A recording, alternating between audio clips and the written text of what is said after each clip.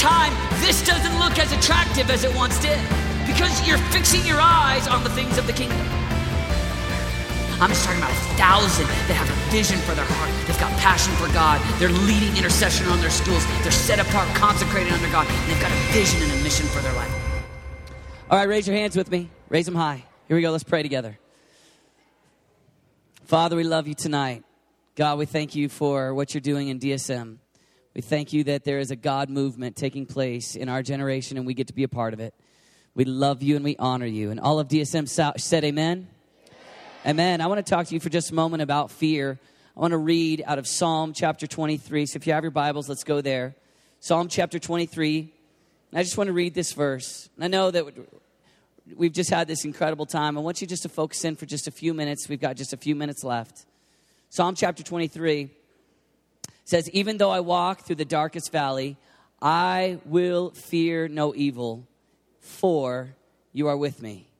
Your rod and your staff, they comfort me. So the big idea here is he says, I won't fear evil. Why? Because God's with me. God's with me. At the core, God's with me. A number of years ago, I went skydiving. Anybody been skydiving before? And so I went with a couple of my buds, and we got up in the air, and we were about to jump out, and all of a sudden, the plane, the engine on the plane, it just stopped. And so for just a little bit, we were just kind of just gliding in the air. And of course, I'm in there totally naive. I think this is what normally happens when you go to jump out of airplanes. The engine stops, right? Later, I ended up talking to the guy. I found out that was the first time that had ever happened, and that was abnormal. But for just a moment right there we are. We're in the air, no engine going, and the pilot is, quickly trying to crank things and make things happen. And the guy who I'm jumping with, he's the professional, he's quickly like strapping things up, and they're throwing the door open, and we're thinking we're going to make an emergency jump. And everything inside of me is just like sitting back like, this is fun. This is good, clean fun. This is great. Because at the core, I thought, these guys are professionals. They do this all the time. This is no big deal. I'm fine. Don't you do this for a living, right? I'm good. A couple years ago, I actually got off an airplane in Birmingham, Alabama, and one of my friends he's a professional race car driver. Anybody know Lane Strands?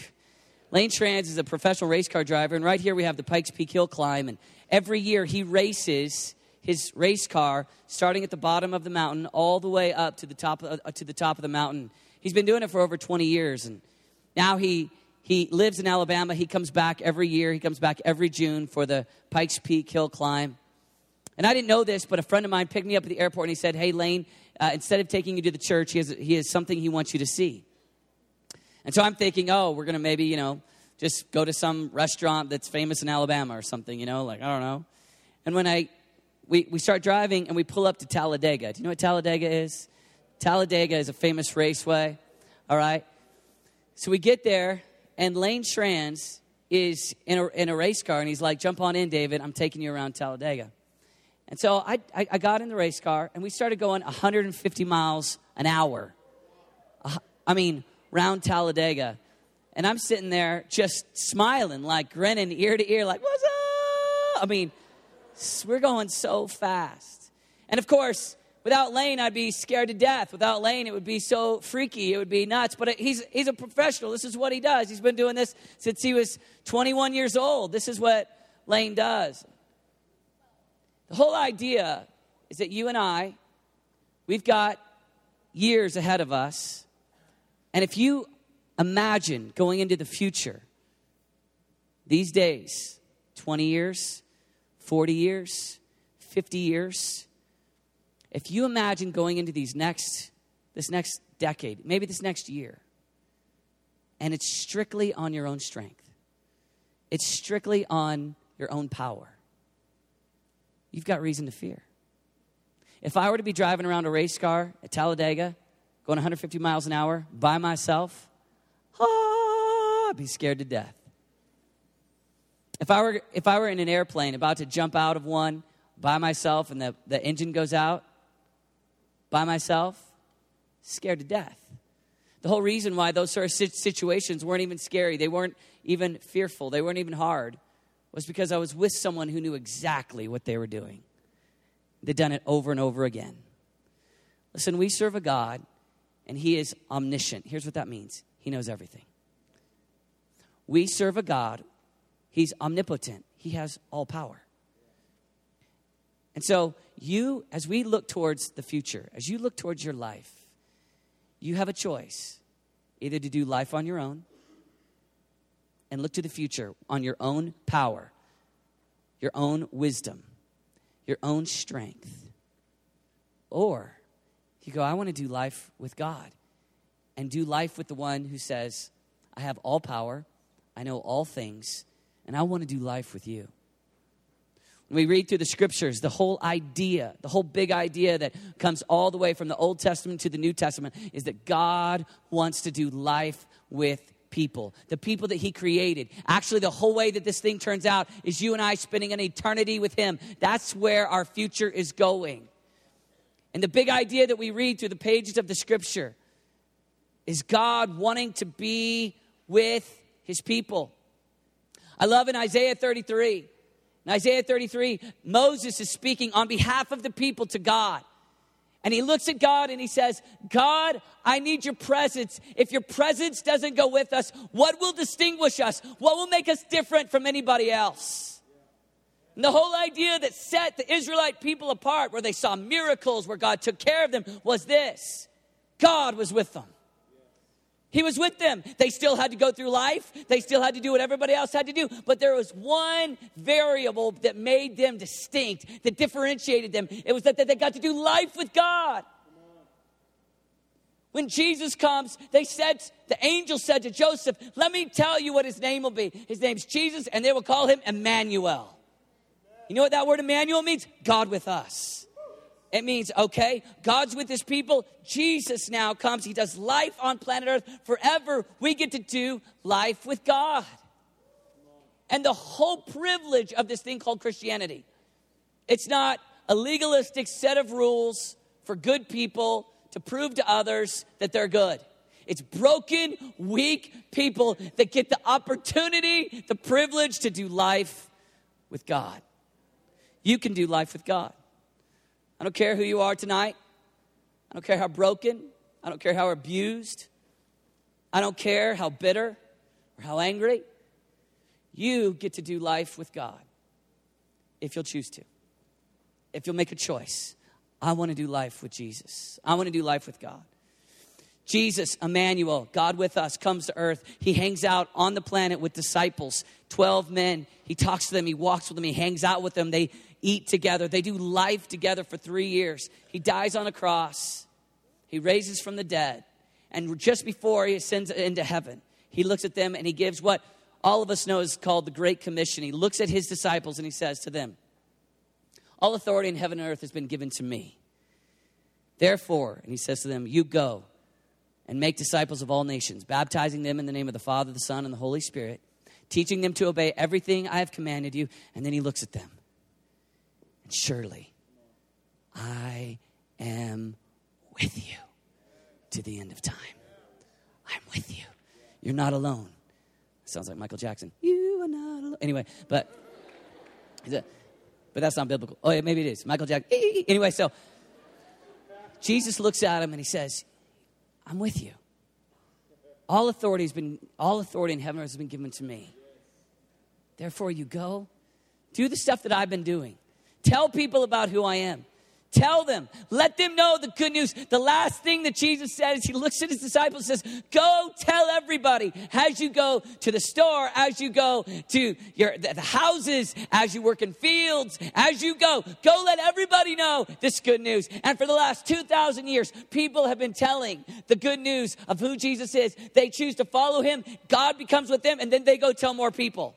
And that's been happening for the last 2,000 years. Today, the church is huge all over the world. Started with one man mobilizing 12 men that says, go tell everyone who I am. And surely be comforted by this. You will fear no evil. No one can stop you. Why? Because I'm with you.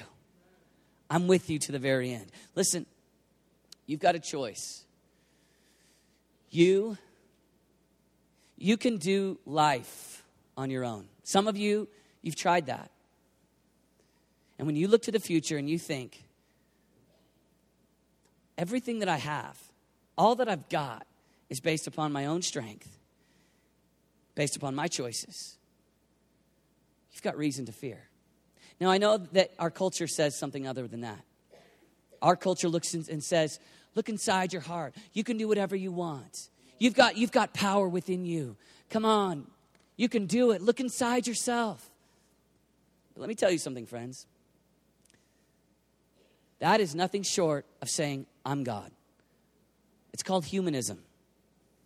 It's existed. It's always existed.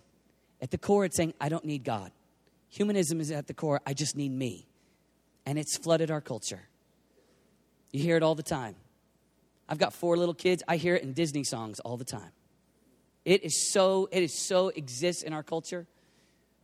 But at the core, it's not God's will for your life. It's not you saying, in my own strength, I will fear no evil, for I am with me. I can do it. I got the power. It's in our culture everywhere, isn't it? I got the strength. I got the power. I can do whatever I set my mind to. The very essence of Christianity is, I have discovered that I can't, but I know one who can. He knows all things. He's all powerful. He's already defeated the enemy. He created the heavens and the earth with a sneeze. He's huge. And he has offered me an invitation to do life with him. And tonight, DSM, we want to offer you an invitation. I want to invite Nico and the DSM band to come on up. And I believe there are some of you that here tonight, on this night, you want to say, I'm kind of, I don't want to look to the future and me be the answer. I want to look to the future and have God be the answer. Because you're going to walk through the valley of the shadow of death. You're going to walk through dark times. You're going to walk through hard days. All of us will. And you don't want it, your only strength to be what you have. You want it to be, though I walk through the valley of the shadow of death, I will fear no evil. Why? Because you are with me. God, you're with me. And the way that you were with Moses, you're with me. And the way that you were with Joshua, you're with me. The way Jesus was with his disciples, you're with me. And if you're with me, then who can stop me? Because I've got God. I can go through anything. The essence of Christianity is admitting I'm weak. I'm broken. So I'm going to lean in. I'm going to depend. I'm going to give my life over to God. And I'm going to do life with God. Would you stand with me? Tonight, just shh, keep it quiet. Tonight, if you're someone in the room tonight and you've been living on your own brain power, your own strength, your own courage, and tonight you go, I want to surrender. I want to do life with God. I don't want to do life on my own. I want to do life with God. If that's you tonight, you want to give your life to God. Just say, I want to be a God follower. I want to be a part of that. I just want to invite you, just come on down here right now, and I want to pray with you. Let's give them a big hand as they come. Come quickly. Come on. Yeah, good. Come on.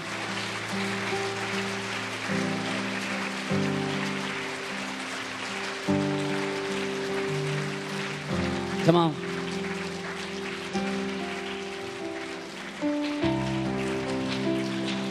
If you want to give your life to God tonight, come on forward.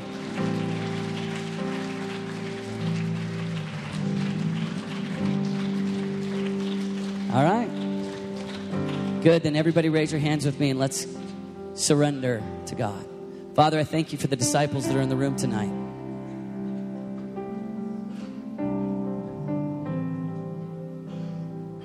I thank you, Lord, that you're with us. Because you're with us, we need not fear, Jesus.